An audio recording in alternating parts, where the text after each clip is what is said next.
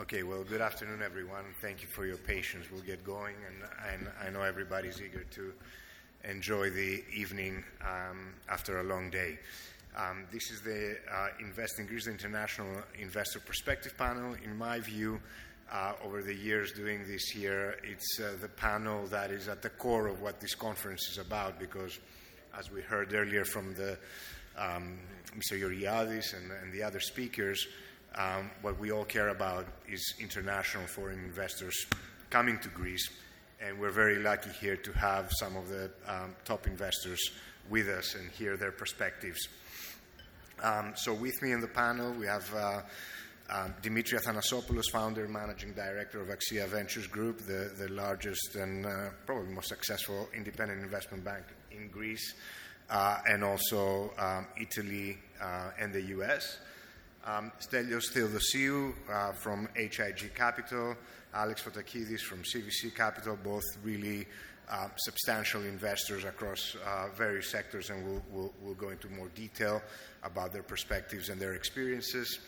And then we have Kostas Papamantelos from RWE with a focus on the energy sector and renewables in particular, and Panos Xenokostas of Onyx Technologies with substantial investments in the shipyard sector in Greece. So we'll be touching across all of these themes, but I think it's very important to note that, the breadth and diversity of these sectors and assets that this panel has touched upon and invested over the last few years. I remember doing this a few years back, and pretty much all the panelists were doing non-performing loans and nothing else. So it's really, really great to see proper growth investment coming into the country. And with that, I'll start with Dimitri from the advisory side, and wanted to get your perspectives of where you see the current opportunities and the kind of observations for the next year. Thank you, Pano. Thank you, Nico and Olga, for an excellent conference again. As you can see, I think from the panel, the very interesting thing in Greece right now is the complete change of the type of capital that is invested in the country. So, we have strategics, we have private equity, we had a few pension funds actually this year, and generally, a lower cost of capital looking at the country with the perspective that basically Greece is not what it used to be. There's a lower risk and basically lower cost of capital, higher and longer investment horizon, which I think is what the country needs. In the last decade, we had a lot of investments that were very transitionary.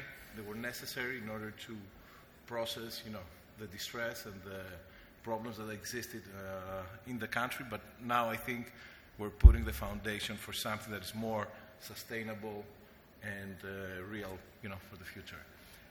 As far as sectors, obviously energy is a big point of interest this year. That's a global theme. But Greece has a leading role now. There's a lot of things that are happening, not only on generation, on renewables, on storage and transition. I think potentially this has the opportunity to become one of the main sectors. I would dare to say as big as tourism potentially, since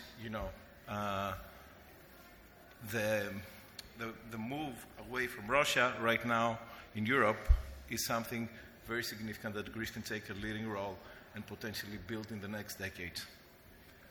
Besides energy, we see a lot of movement in infrastructure. There is a lot of things that the government is finalizing vis-a-vis the privatization agenda. As well, we have the shipyards, we have the ports, we have the airports, some other concessions. We had the grid. So we're continuing to see fundamental investments that can create the base for more to follow.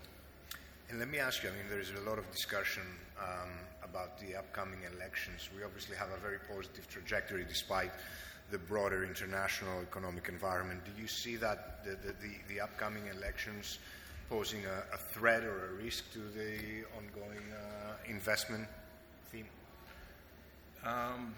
Listen, investors always, I think it was said again and again today, They would like to have a stable outcome vis-a-vis the political stability and continuity that exists. I think, irrespective of the outcome, we have moved away from the very, let's call it, volatile and high-risk times in Greece. That being said, I believe that, the current government has done tremendously good work. The polls look, I think, good, even if it's not from the first round, but most probably we're going to have continuity. Okay, great. Switching to Alex and Stelios a little bit to hear their perspectives, and you both have invested across many sectors, but kind of you're now probably 3-4 years into your investment in Greece. So looking back at the time where you were deciding to enter the country and start taking advantage of the opportunities and doing kind of a retrospective, and I'll start with you, Alex, how would you evaluate that period and where you are now? Hi, Pano. Hi, everyone. I think a lot has happened in the last 6 years since we started investing in Greece. Back in 2016, I think we took a view that probably we had reached the trough, and actually we were starting to see early positive steps, and we decided to invest in healthcare, a sector that we know well. We continued investing in that sector through 2018, 2019, and then at that point, I think we started also thinking more long term around the country, and we opened an office in 2020, and then obviously we had COVID, which we clearly didn't predict, and then we had the war, which we didn't predict, and we have hyperinflation and the energy crisis, and so it's interesting that despite all of that volatility in, I would say, almost the last 36 months, we have invested now $1.5 billion of equity across 5 main sectors: healthcare, e-commerce, food and beverage, insurance, energy transition, and actually 1.2 billion of that has been invested during that period of volatility, so from 2020 to 2022. And I think one of the reasons why, despite that volatility, we have increased our exposure is that continued improvement that we've been seeing. And I think maybe the previous government was walking in the right direction. I think the current government has been running in the right direction and has been dealing with all the problems that it has faced really well. And I think that's one of the things also we've seen in our companies, and it's been proven again in 2022. We're generally on track versus where we expected to be, which I think is remarkable given all the volatility. It shows the resilience that we now have, and maybe some of that resilience was even built during the crisis before. And also it shows that there's a lot of AQ, I would say, in our companies. By AQ, I mean adaptability. I think that's what I've seen in our management teams and in our companies, the ability to adapt to that volatile environment, whether it's hyperinflation or the energy crisis, or even dealing with the way the consumer has reacted to all of this. And I'm really, really pleased sitting here today in December, looking back actually at 2022, how our companies, and I think generally the market has performed, and actually, even though I expect 2023 to be difficult, actually we're setting up our companies to continue investing, whether that's add-ons, whether that's capex, and actually we want to take advantage of that. So I'm interested to hear your perspective as well, Stelios, hopefully similar. Yeah. But sorry, before we go to Stelios, I just want to make one remark that is really fantastic to see investors like CVC and others we heard earlier, JP Morgan, who are not only investing in the country but are setting up offices there. They're hiring people, investing in the intellect and the Greek working force. So this is really something we should all be cheering. Stelio, your perspective on... Good evening, everyone. I think I may spoil your story a bit because I have to make a confession. For me, at least, when I initially invested in Greece, we started our investment journey in the country in 2017, 5 years ago. It was more of an opportunistic play. Back then, we saw Greece as a contrarian play. We just felt that, to the point that Alex made, I agree fully that we thought it was the right point in the cycle. And when somebody looking back at the corporate and asset valuations, even adjusting for back then at least, the significant risk premium because of the sovereign risk of the country, one, without being too scientific, could see actually there was a discount that couldn't be justified. And some of that had to do, quite frankly, because of the void of investment capital coming to the country. So with that in mind, we decided to invest in 3 sectors. One is CRE, commercial real estate. The second one was hospitality. We have to remember Greece is a naturally beautiful country. You know, we have more than 1,600 kilometers of coastline, of which the vast majority is sandy beaches. And as much as Erdogan might like to claim otherwise, we still have 200 inhabited islands in the beautiful Aegean Sea. The problem was the infrastructure, the poor infrastructure of the country, but that has been changing.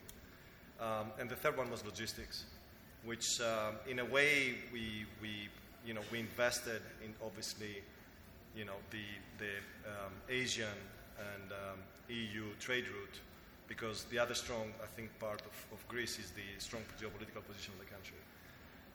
And through that, we wanted to basically invest in the infrastructure of the country and bolster the country's positioning in the global logistical map and capture some of that trade throughput. We got lucky in the sense that, as much of a tragedy as it was in the logistics map, what happened was there was along with the energy map, we saw that basically the logistics map was also redefined. Without boring the audience with a lot of technical details, there are 3 main trade routes that connect Asia with Europe, and one of them, the North Asian route, has been obviously severely disrupted through the Black Sea. So what we have seen an increase of throughput into the country, and it would be a shame for us not to take advantage of that. Not just as investors, but predominantly as Greeks and as people who like to see our home country shine when the rest of the Europe really suffers. I will agree 100% with my friend Nikos Stathopoulos that 2023 is going to be a challenging year.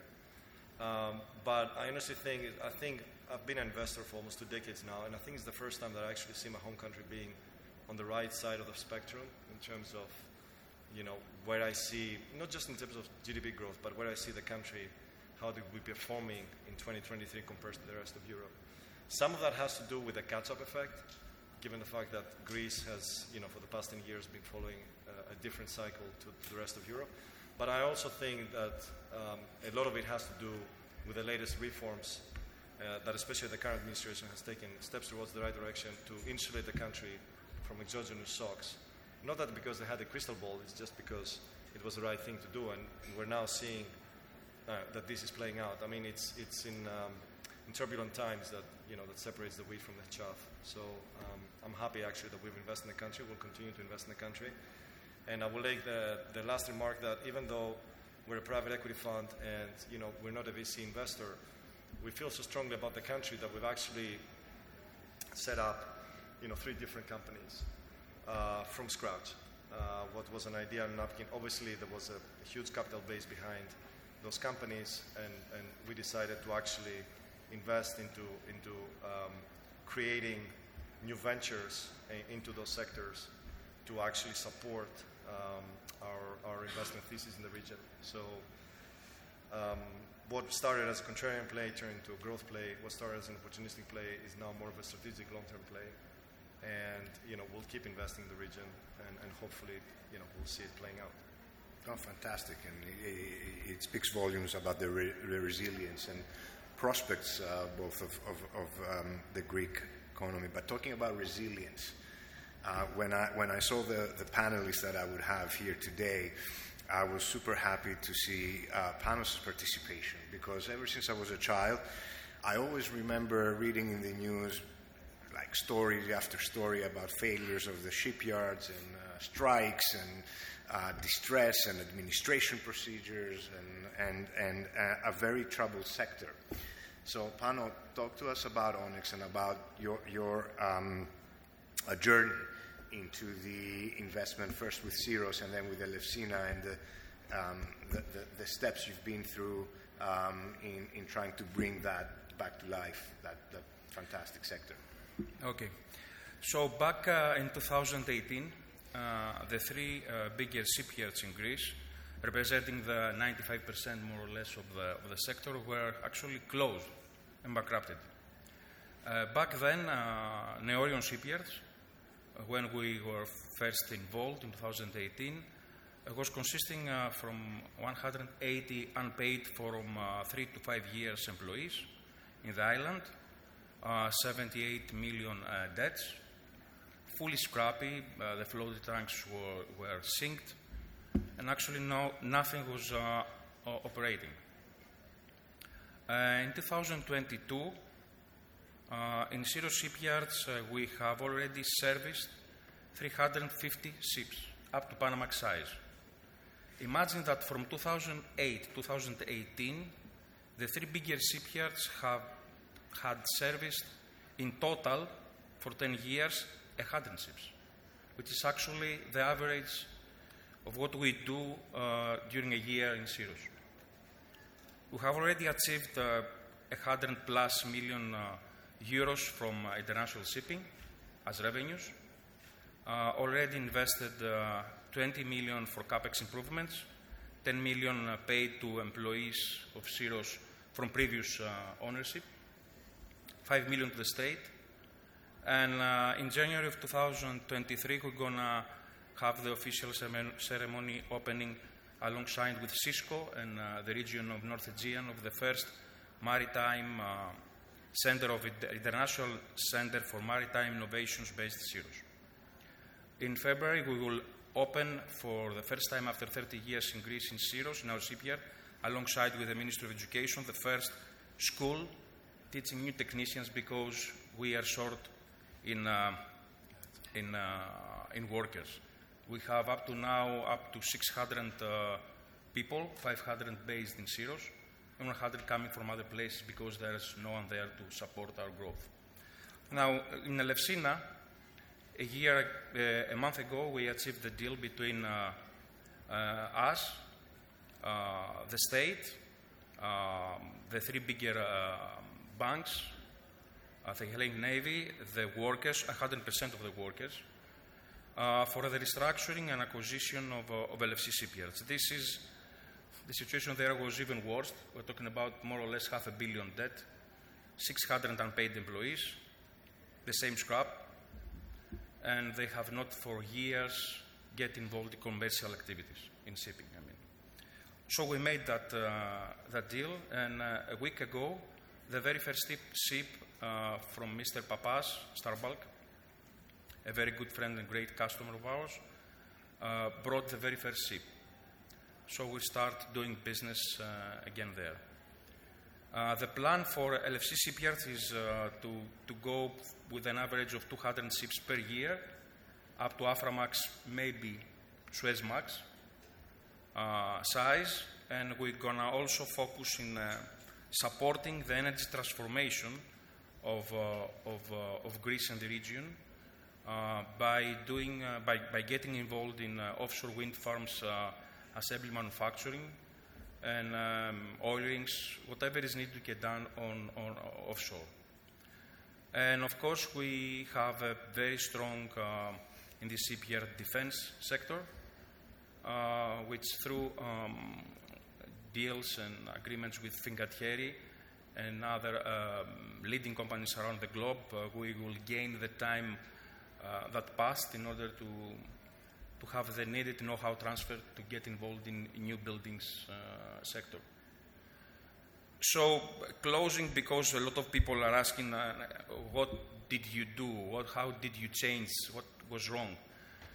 Allow me to say that because shipping is international, Actually, when you start a business, you try to solve a problem, right? But for ship owners, they had, and they should, have choices. So actually, we have to solve, not to solve the industry, but the Greek shipyards problem. So the strategy was to give them an offer that they cannot refuse. So we create a family-friendly environment, nothing with strikes and all this kind of stuff. Quality, because the technicians were there. And in order to achieve what is needed, meaning pricing, we couldn't go below countries like Turkey because Greece is not a low labor cost country. But we could focus on speed. So the name of the game was speed. We do things faster than other shipyards. That's money for the ship owners, Greek ship owners. And I'm only to say that they trust us. We are very honored about that, and we are very lucky we have the number one shipping industry running by Greeks.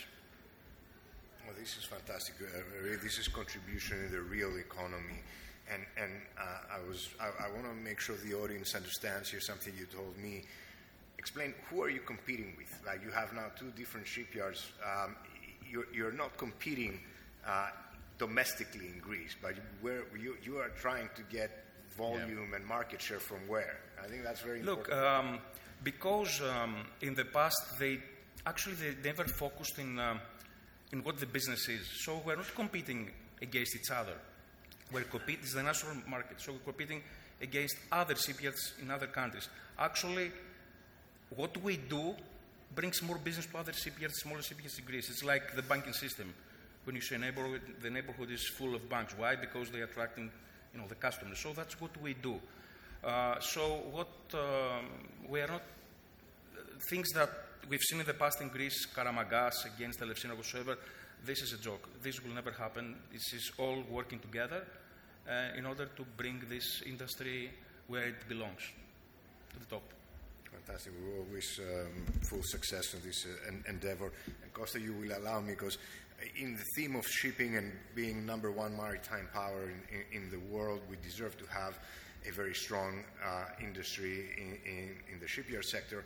But I want to do a small detour and go back to Dimitri and say, what would it take to also become a shipping center internationally from the capital markets perspective, which I know is the dream for many of us. We've been working at it, and we've been trying it with government, ethics, advisors. What is missing? What do we need to do? Listen, this is a little bit more difficult. The capital markets and shipping is not a very large industry globally speaking, right? Meaning most of the shipping industry is funded by the banks and ship financing companies, which tend to be international. That being said, I think there's a lot of things that we can do. Most of the ownership at this stage is based in Greece, so why not create a much bigger ecosystem where you can have more parallel services, industries, financing providers that are based around, Piraeus or Athens, similarly to New York, and overall finance. For that to happen, there has to be a very concentrated effort between the government, the framework, the taxation. There has to be definitely some incentives in order to make people feel comfortable to establish such center in Greece. Now, as far as the stock market and the bond issuance, there was a turn of obviously issuing Greek bonds. There was an actual arbitrage, I would say, and it came from a good and bad place as well. Most of these shipping companies would raise capital at very expensive terms here in New York at 10% plus, and there was an opportunity to raise capital in Greece with 3%. So obviously, shipping owners are very smart. They made a move, and they took advantage of it, and it happened. But that can create a base to build on. We have to create a market, again, that is bigger, it's more liquid, with more participants, and I'm sure then, more people will participate. Perfect. Costa, thank you for your patience. Tell us a little bit about, we heard a lot about Greece becoming an energy hub, and renewables is a key part of that strategy. Tell us a little bit about RWE and what you saw in terms of investing in the sector in Greece. Yeah. Nico and Olga, thank you for the invitation, and thank everybody that is still here at this time of the day. Before I answer the question of why we invested in Greece, let me put it a bit in the context of RWE's kind of global investments in the space. So we are a leading renewables company, and we are committed to invest up to 50 billion by 2030 in traditional renewables like onshore wind, photovoltaic, then less traditional like offshore wind, batteries, flexible power generation, hydrogen.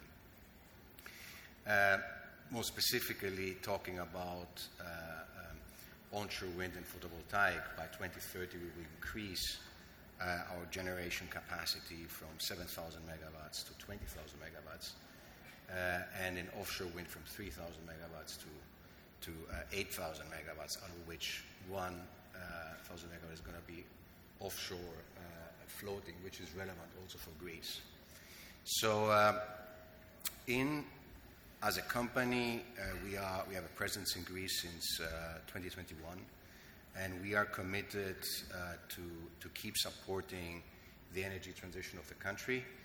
How do we do that? The one is through two partnerships we have. One is with PPC Renewables, and one is with Hellenic Energy. And the second is, in effect, through our experience and know-how we bring as a leading renewables company. More specifically, on the two partnerships with PPC Renewables, we are jointly, and it's a partnership on equal terms, developing, constructing, and operating a portfolio of up to 2,000 megawatts. And this is where this comes in the context of RWE increasing globally its generating capacity from onshore wind and photovoltaic from 7,000 to 20,000. This means actually that Greece is, for us, the second largest solar PV pipeline in the world after the US. Wow. The projects are in various stages of development, but in the next few weeks we'll actually commence construction of the first projects. To put some numbers behind in terms of capital to be invested, we're talking about over €1 billion over the next 4 or 5 years just for the solar PV projects. The second partnership, which is with Hellenic Energy, we announced the cooperation in July this year, and we announced it a few days before the Greek government announced its target of 2,000 megawatts of offshore wind to be installed by 2030. Again, this is a 50-50 joint venture, and we aim to gain a substantial share of that 2,000 megawatts by 2030. So why Greece versus other countries? That's the question. And I think Greece has a clear commitment towards phasing out its thermal generation capacity. Primarily, I'm talking about the lignite over the next few years. This leaves a lot of room for investing into renewables. There has been underinvestment over the past years, and so this allows, in effect, global renewables players to have a substantial pipeline. That's important. We need scale. That's number one. Number two is over the past few years, the permitting process for traditional renewables has improved significantly. So you actually start a process and you know roughly what your timeline is. Obviously, the country has great sun and wind conditions, and there were also partners available for us to be able to facilitate our investment schedule. Nikos Stathopoulos commented earlier that the enemy of good is great. What do you think are any changes that would need to take place in the framework governing renewable investment in Greece to further enhance sort of that sector? And Good question. look, it feels a bit like talking about solar PV and onshore wind is not anymore, a very hot topic. The reality is the energy transition is going to be, an investment across various technologies.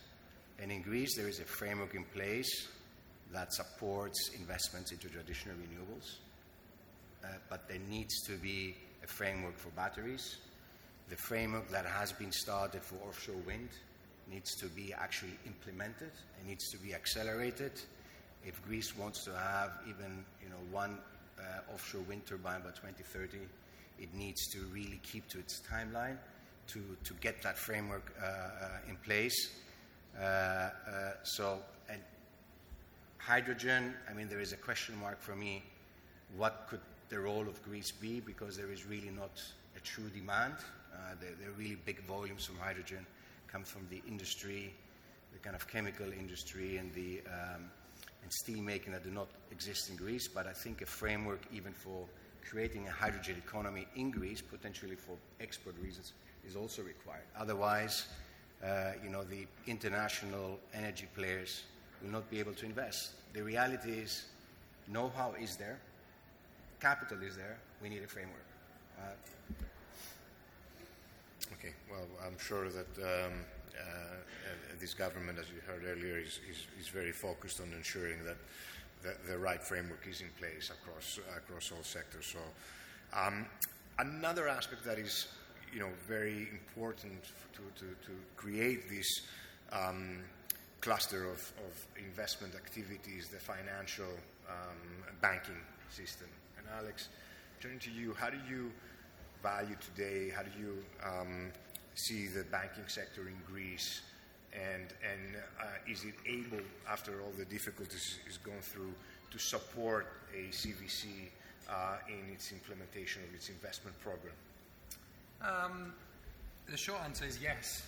And I can say that actually in all of our portfolio companies where we have financing, we've done it with the local banks. In some cases, existing relationships, but also in other cases, we've introduced the banks to the companies. And I have to say they've been really good partners. I think we've been quite active in pursuing M&A in our portfolio companies. So we've been acquiring hospitals, we've been acquiring businesses in the food and beverage space. Even our e-commerce business, Scrooge, raised the line with Piraeus Bank for a couple of small acquisitions. In all cases, when we've engaged with the Greek banks, we found them to be supportive. They're not maybe as fast as the international banks. The concept of having only monthly credit committees as opposed to, say, weekly credit committees or ad hoc is painful. But if you can plan ahead and work with them, actually, it's really productive. So we haven't actually needed to go outside of the Greek financing market for some quite sizable investments. And then, interestingly, right now, I think we do have a strong competitive advantage in Greece because Greek banks are supporting Greek companies at, I would say, reasonable rates. So, Greek companies, single B companies, so sub-investment grade companies, can still borrow at 6% cost of capital in Greece. Euribor will be maybe around 2.5%, and then a margin, let's say, between 3.5%, reasonable fees. I can tell you the equivalent in Europe is probably 10 to 11%. I'm sure Stella wouldn't. And probably here in the US, it's 11 to 12%. So actually, the cost of capital is up. So we're delighted because actually having built those relationships, and now as we're continuing to grow, we see supportive banking partners, and the liquidity is there. If you look at one of the data points we track carefully every month is actually bank deposits, in particular the deposits in the 4 Greek systemic banks. When I moved to Athens in July 2020, I think there was around 160 billion across the 4 banks. Today we're approaching 200 billion, and it's a good, healthy mix of around 70-75% is households, and the rest is corporates. And in a way, I mean, you heard it from the banking panel earlier, but the banks actually have the capital to lend, and they've been getting a bit of negative press at the moment. I disagree with that in terms of because actually I found them to be really good partners, and I am now encouraging them, and I'll finish with this. As our companies are getting large and we're consolidating in Greece, and now we're looking at markets outside of Greece, whether it's Cyprus or north of Greece, we're encouraging our Greek banks to follow. We've been acquiring hospitals in Cyprus, for example, and Eurobank has been helpful. There we're looking at acquisitions in the Balkans, and again, our starting point is the Greek banks. So we value the relationship. We want to have long-term win-win relationship with them, and we'll continue in that spirit. If I may add a comment on this. Yes, I was about to come to you. Sorry. But please go ahead, because I wanted to hear your perspective also. The reality is the energy transition, is investment heavy, right? So if you want to add 10,000 megawatt of renewables, you're talking about 10 billion of capex, and the model under which these investments happen has also changed. Now we're talking about PPAs. Our experience has been, despite the fact that the Greek market really had no experience with PPAs and the Greek banks didn't have, that they very quickly adapted to that requirement for the investments to happen from not only international players, also local players. So it's not only the capital, the liquidity is there. It's also the willingness to very quickly, you get used to other parts of the financing which are essentials for us as investors to take a final investment decision like the PPA. We'll take some credit on that, because my partner Dimitri Asimakis, who's at the audience, has educated plenty of the banks about the PPA. So I agree with you fully. Stelios, coming to you, I want to touch a bit, as we're running out of time, but very quickly on the importance of the exit, because we're talking about investments made. You guys have all deployed great capital into Greece, but traditionally in the past we've had a number of instances where the exit outcome was not what investors potentially envisioned. But luckily the last year we've seen some fantastic exits. Nikos mentioned Pharma10. We saw in the hospitality sector the Sunny Ecos platform and being sold to a sovereign wealth fund. How do you evaluate the exit opportunities in connection with your portfolio? Yeah, it's a good question, because we've also been bouncing thoughts internally in terms of, in private equity, and I'm sure Alex knows it even better than I do.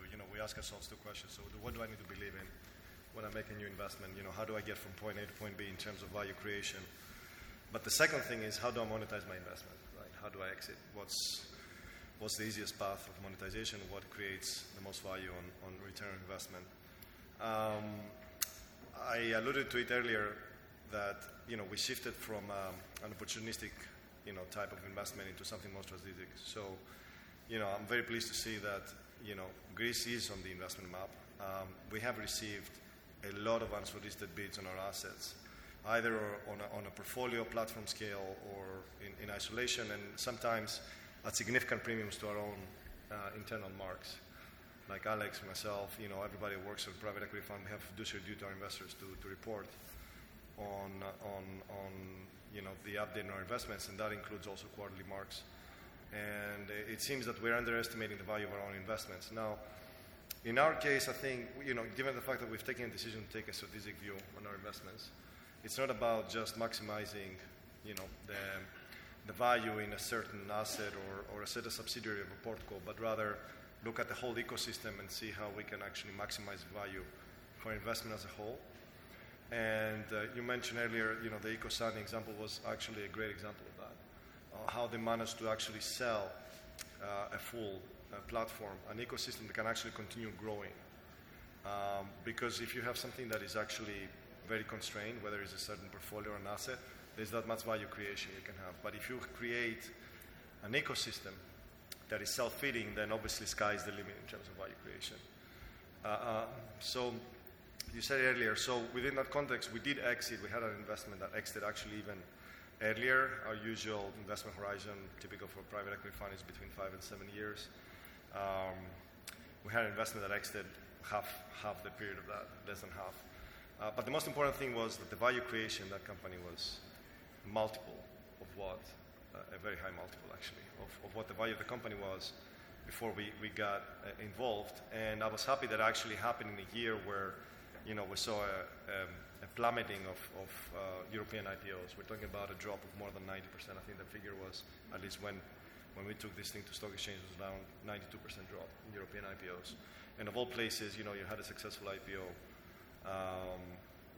in Greece, which was, by Greek standards, a sizable offering. And the fact that, you're able to do that while facing significant headwinds leads to show that, when you have a quality product, when you have a quality company, and I fully agree with Alex around AQ and adaptability. I think, the Greeks, we're born hustlers, right? Sometimes in a positive sense, sometimes in a negative sense. But I tend to believe the companies that we invest in is in a positive sense. And that adaptability, I think, is what has been very well embraced by the investment universe. But more, long-term capital. So, we're talking about being more strategic. With the best intention in the world, I will never be able to compete on the cost of capital or on the investment horizon compared to a sovereign wealth fund.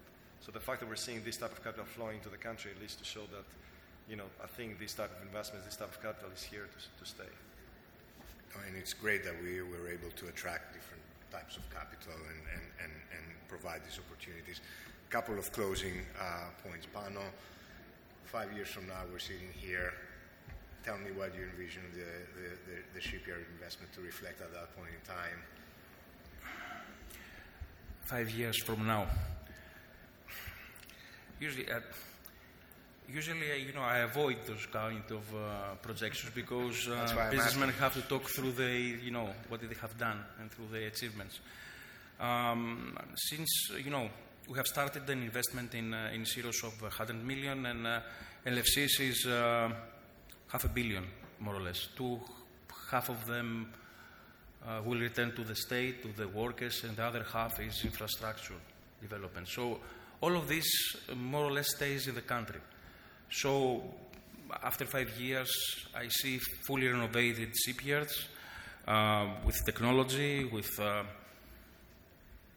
combined close to 4,000 people working. 60% of that will be new jobs.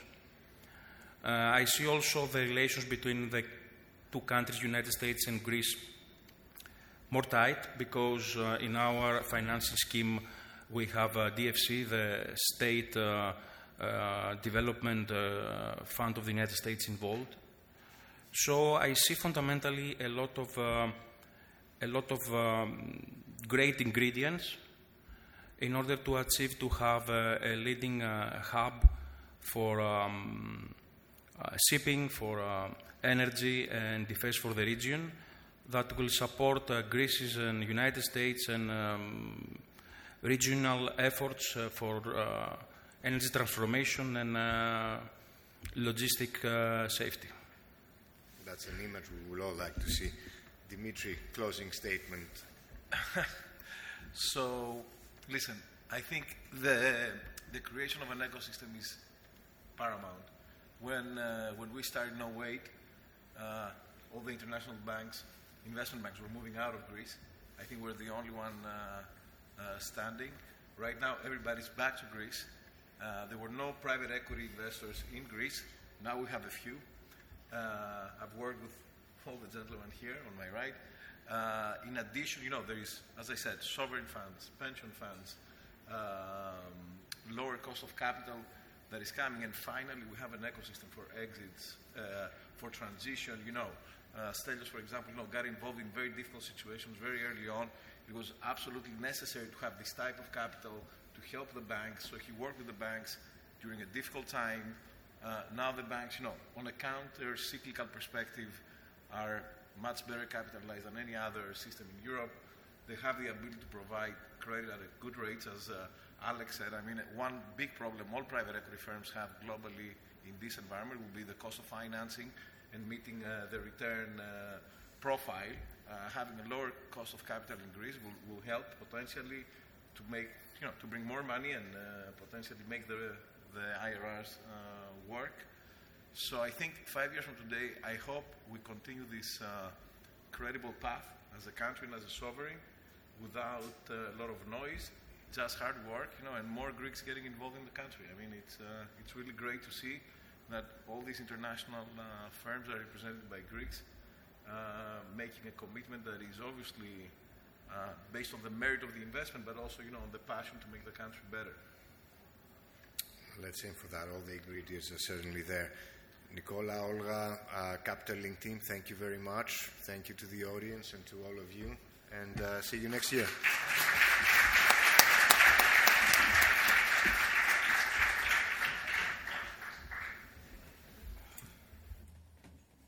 Dear friends, thank you very